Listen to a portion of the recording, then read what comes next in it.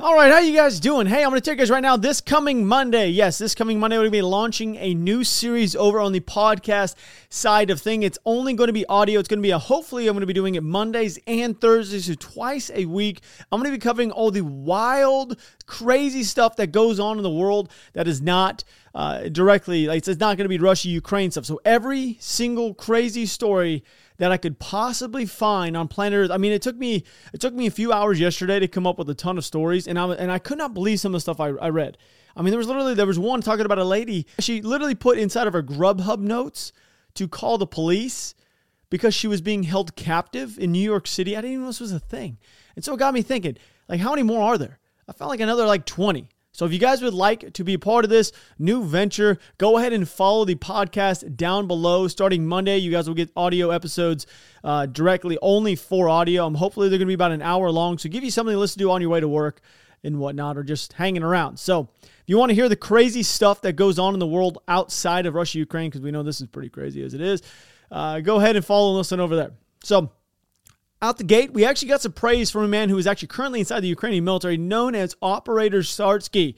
I've talked to him a few times through, to text and whatnot, and I felt pretty good. The most recent situation, you can also follow Speak the Truth. Those channels are highly recommended for you to subscribe. Those guys are analyzing everyday's situation on the front lines. And they're doing a very nice job, in my opinion. Now, it is kind of crazy to think that we are the place that people actually come to find out what is actually going on inside of Ukraine. And it's also good to hear that we're a trusted source of information coming from someone that is currently serving in the Ukrainian military. It makes me feel pretty good. I mean, we've put a lot of effort into it, and you guys are going to hear me say here in a little bit, the last 24 hours has been kind of difficult to actually figure out what's going on the ground, which we'll talk about here in a little bit. But we spoke about the fact that Russian military was actually violating NATO Baltic states airspace like literally 2 days ago. Well, apparently it's actually been happening a bit more than we actually thought, and it's been very, very underreported. Now, I don't know if it's been brought up because they didn't want to stir the pot a little bit more or causing any confusion. But once the Estonian claim came out, there was a few others that followed too. So Lithuania, as you guys may possibly know, it is a NATO nation, and they have been experiencing the same issues recently, but at a higher rate of Russian intrusions into its airspace. Now, in the last week, Lithuania has actually had to scramble 8 separate times. 8 separate times last week and 13 times the week prior due to Russian fighters entering their airspace. Apparently, every single time they have done this, they've had no pre-filled fight plan, which is pretty, okay, that makes sense. But they're also flipping off their transponders. So they literally come across the borders, you have no idea where they're at, and they go across the other side, kick it back on. Now, Russian naval vessels have also been causing a little bit of problems as well. The Russian ambassador to Denmark was actually summoned to the Danish Foreign Ministry this past week due to the Russian military vessels violating NATO's territory inside of its waters. I mean, I don't know. I don't really know what's going on. It's just they keep poking the bear.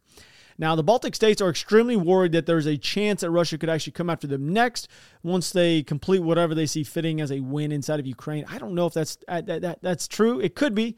I didn't really think that we'd be sitting here in 2022 talking about the rise of Nazism. I didn't think that was going to be the case either.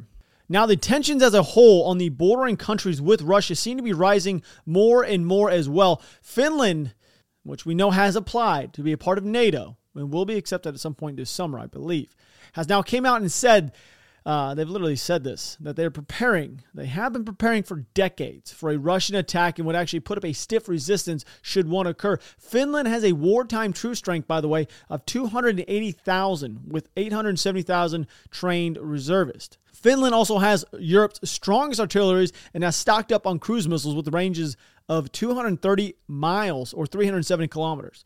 It just ordered 4 new warships as well as 64 F-35 fighter jets from the United States. A recent poll showed that 82% of Finnish people, civilians that is, said they would actually be willing to participate in a national defense if Finland was actually attacked. That's a pretty big deal.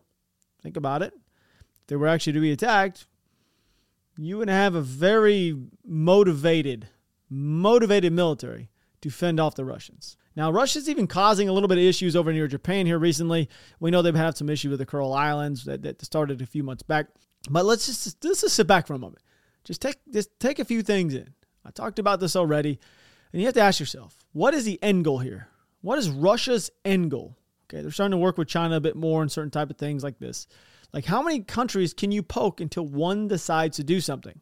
You know what I mean? Like, the only reason why no one has actually done anything yet to Russia is because they know it'll end up being a World War type or scenario, World War type 3 that is, which is clearly not something that anything really wants. I mean, I don't want it. Nobody wants it. There's no need for it.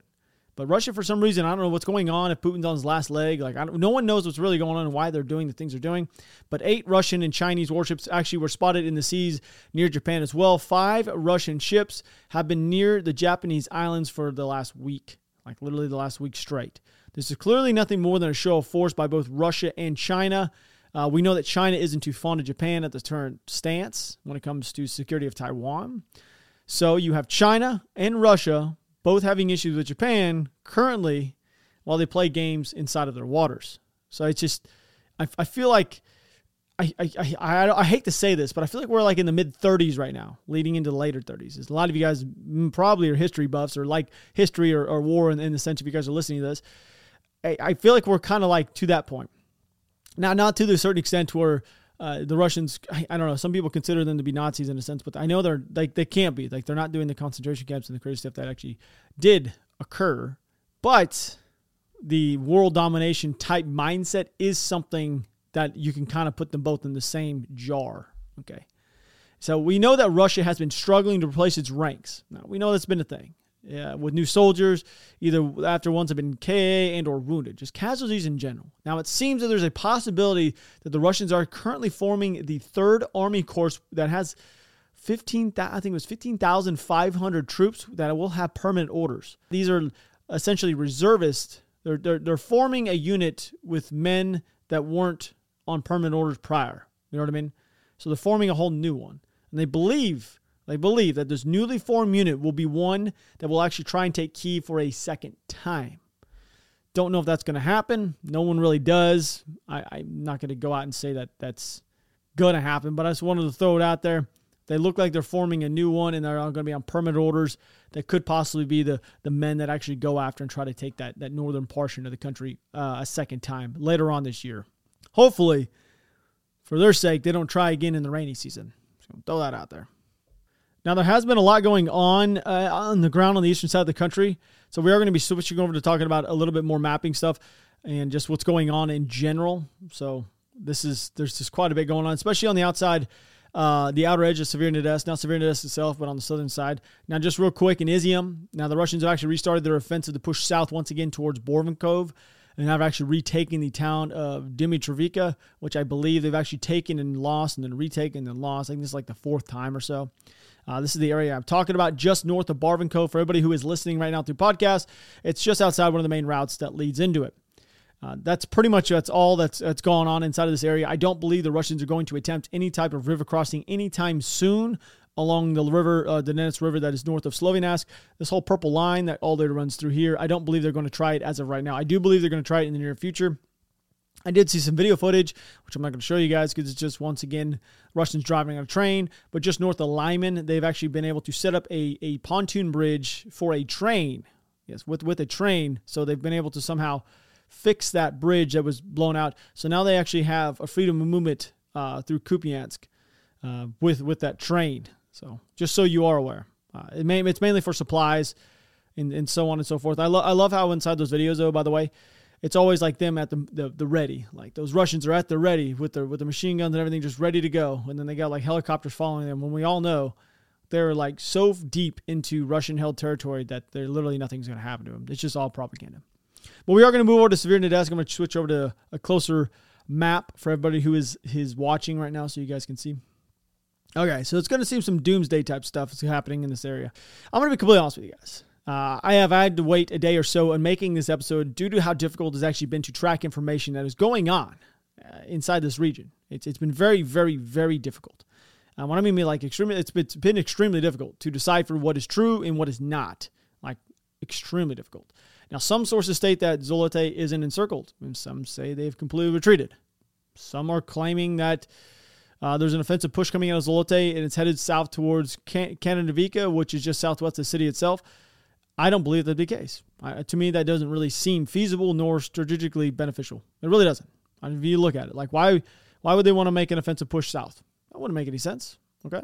So you got to realize I go through a lot of sources, like a ton.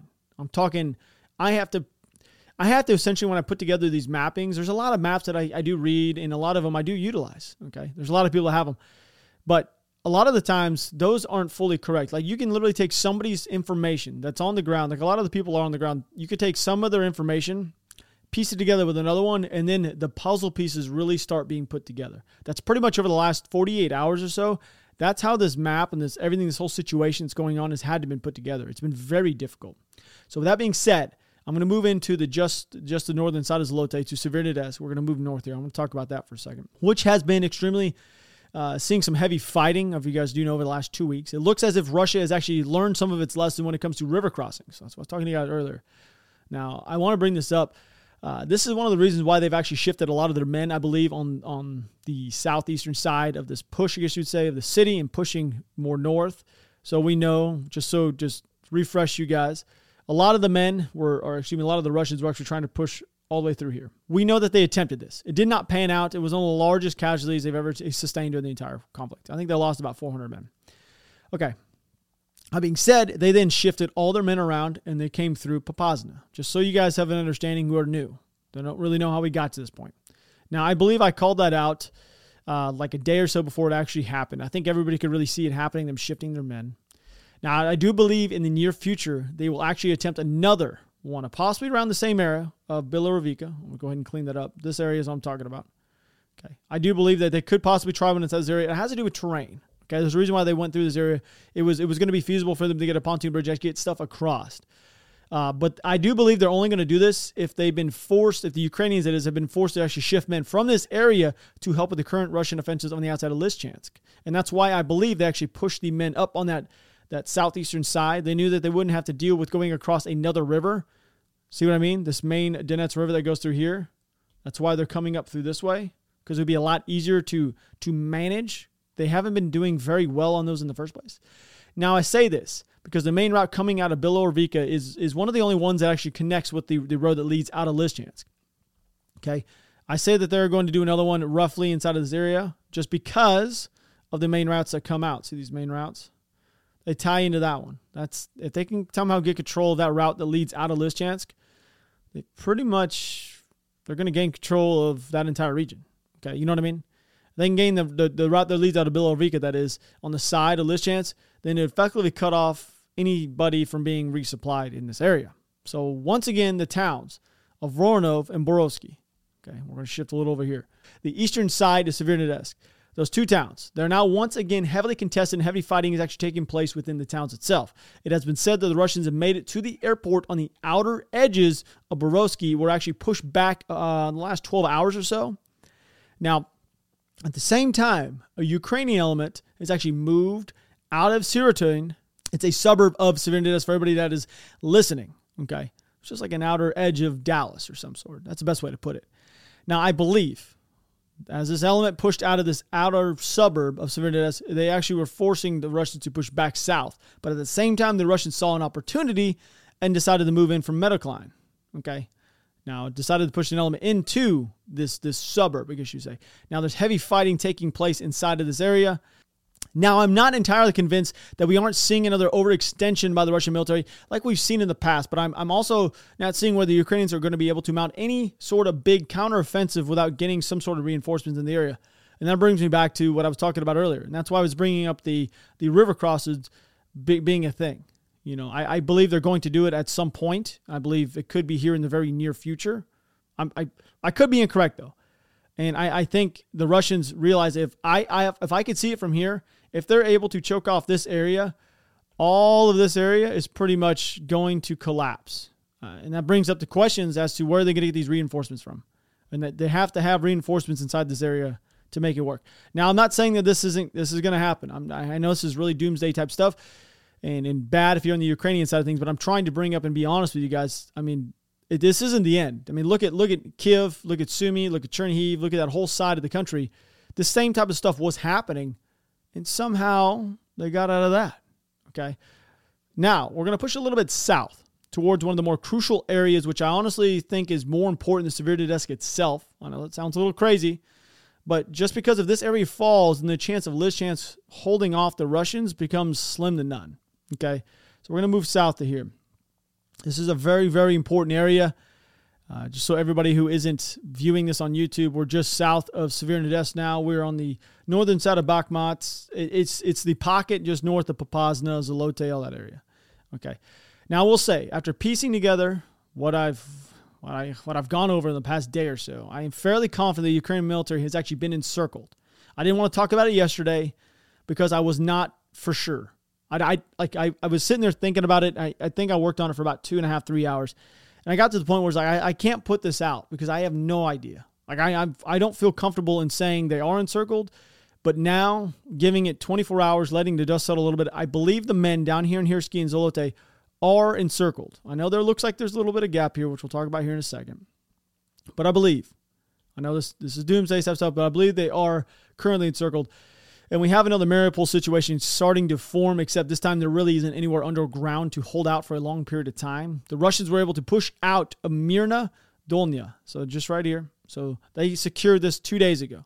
They were able to push out west towards Laktovika and then have captured that town and then actually push south into Oleksandrivka, which, I think I need to do a little bit of research on what is Oleksandrivka because there's multiple inside this country and now there's a Ray one, so I need to look it up. Anyway, I know it looks like there's a gap. Like this is the gap I'm talking about between Ray of Oleksandrivka and Verbika, which is just southwest of it. Okay. So you guys see this gap. You guys think there's one here. Okay. Now, I'm going to switch over to 3D mapping so you guys can understand and take a look at what the roads look like inside of this area. I had to look at it myself just because I was wondering, is there any way for them to actually push through? So here's Mirna Dolnya that they took a couple days ago. They pushed.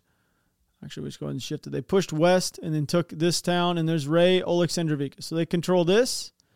And then if you guys shift, we're just going to shift in the direction of Vrbibrika. I'm sorry, I'm jacked that up. But just right here, look. This is not very far. I mean, we're talking a few farm fields. Like, it ain't that much. There's really nothing there. So there really is no way for them to actually squeeze through there. We can rotate it all the way back around if you guys would like. We'll take a look at where they would be coming from. But there's Hirsky and there's Zolote. This pretty much is now, they're encircled here. Now, the big thing here, we'll go back over to the mapping is, as you guys can tell, most of the ground the Russians have taken over the last 48 hours is pretty much just farm fields. And Hirsky and Zolote is going to be, it's going to be significantly more difficult to take because it is, once again, urban warfare. But even if they were to somehow attempt a retreat through this one little square area I am talking about and just showed you, they're going to have to worry about being hit with indirect fire as they try to exfil, which means they're going to end up taking really, really heavy losses doing so. I stated in the last couple episodes, I think it was last episode, matter of fact, that there could have been a planned retreat to a new defensively held line, but that idea is not really the case after seeing how it's panned out over the last 24 hours. I thought there was a possibility maybe they might be setting up a new defensive line right here, roughly. I wasn't for sure. I mean, this is the way the terrain laid out, it did make it possible, but now I'm also, I don't know. I just don't think that to be the case. Now, I'm also not saying that there isn't any hope for the men that have been encircled because, like I've said previously, so everybody knows, there is a chance that the Russians have overextended themselves. Once again, they've done this multiple times and pushed too far to have success on paper. Okay, to have success on paper is something they're fine with. It may have given the Ukrainians a way through. Okay, so I'm going to clean this up just for a second so you guys understand if you guys are watching on the channel. To have success on paper, think about it. Over the last 48 hours, they have secured roughly this much terrain. That's a lot. Okay? Now, at the same time, we know that these are going to be a lot of conscripts inside of this area. Conscripts aren't really heavily trained. They're not going to have the best stuff. Once again, we go back to, I don't really know exactly what kind of resources and reinforcements the Ukrainians can get in this area. But that's pretty much it. If they push too far, the Ukrainians might be able to find a gap to actually get out of there, or they may have already retreated, but as of right now, I don't believe they have, and they are encircled. Now, to make the situation just a little bit worse, I know I don't want to do that, but to be honest, to make it a little bit worse for anybody who's on the Ukrainian side of things, Bakhmut's right here, as you guys can tell. We're shifted a little bit southwest for everybody who is listening. All right. So the main road leading out of Bakhmut is now under constant small arms fire, making it almost impossible for supplies to get into Lysychansk itself. So this main route that goes all the way through here, roughly this section, is constantly under heavy fire. So it's going to be very difficult to move anything in and out of there. But I know there's another route that is just north of here. So we know that this main route is just north of here. Now, this map doesn't show you guys, but it's going to be very, very difficult. And I believe they're going to have to start utilizing this one, by the way. But moving forward, it's going to be very difficult for the Russians to actually manage to get through some of these trains that and the obstacles that lie ahead. We know that this is a very large ridgeline. If you guys have been on here a while, there is a very large ridgeline right here that overlooks the main route they're already talking about, which I'm going to tell you guys right now, they're going to be heavily fortified positions inside this area. So it's going to be very difficult for the Russians to actually push northwest out of here. Like it's actually going to become very difficult, and they should slow down pretty significantly. I know this was all doom and gloom in this area. I know that's pretty much what it's been. But there is some good news for everyone that is on the Ukrainian side of things. The HIMARS have actually got into country, and if they get in this region fast enough, they might be able to actually help a ton and really change the pace of the Russians' movement significantly over the next 48 hours, 4 days, 3 days, 5 days a week. Don't really know exactly, but what I'm saying is the HIMARS, if they're able to get them in there somehow, they might be able to significantly and drastically change how fast the Russians are actually moving northwest out of here. But the main thing is, this isn't good. If you're on the Ukrainian side of things, it's not good that the men inside of this area are currently encircled with really no way out as I can see, unless they can somehow find a way to push some men in from the northwest side, maybe this way, and create some type of gap for them to then take this main route out of here. Like maybe that could be the case. I don't know. I really don't.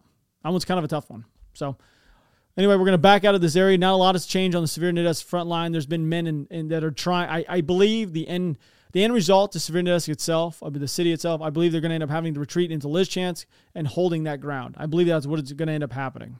Now, we're going to move. We were just inside of this area right here, and we're just going to move a little bit south. They are actually doing a push once again. So we know that 2 days ago they came out of Volodar, took Pavlika, and then they pushed south. Okay, they're now currently fighting down here in Yurovika as well. I've heard some reports that they've taken it. It's not a for sure thing yet. But the Ukrainian military started that offensive out of that town a few days ago, like I said. But I'm not entirely sure what the play is down here in this area. They've actually now shifted a little bit of their men west and east. But I mean, it is a good thing because they are taking about ground. Maybe they're trying to actually push down and through. I don't know how large the force is out of there. You would think that they would actually start to push all the men all the way through. We know there's another push that's actually happening right here as of right now. But you would assume the whole front line would actually try pushing if they're trying to shift or force the Russians to shift some of the men from Kherson over to here. That could be the case to try to make the Kherson front a little bit more successful in what they're trying to do. So I know, doom and gloom episode, trying to be honest, trying to figure out what's going on for everybody who is on the Ukrainian side of things, or just trying to lay it out. So up in this region, we're going to see a lot of movement over the next 48 hours, I would assume. So stay tuned. I do love you guys. Thanks for hanging out with me. Make sure to check out the podcast channel. Link in the very top of the description. I do love you guys. I'm out.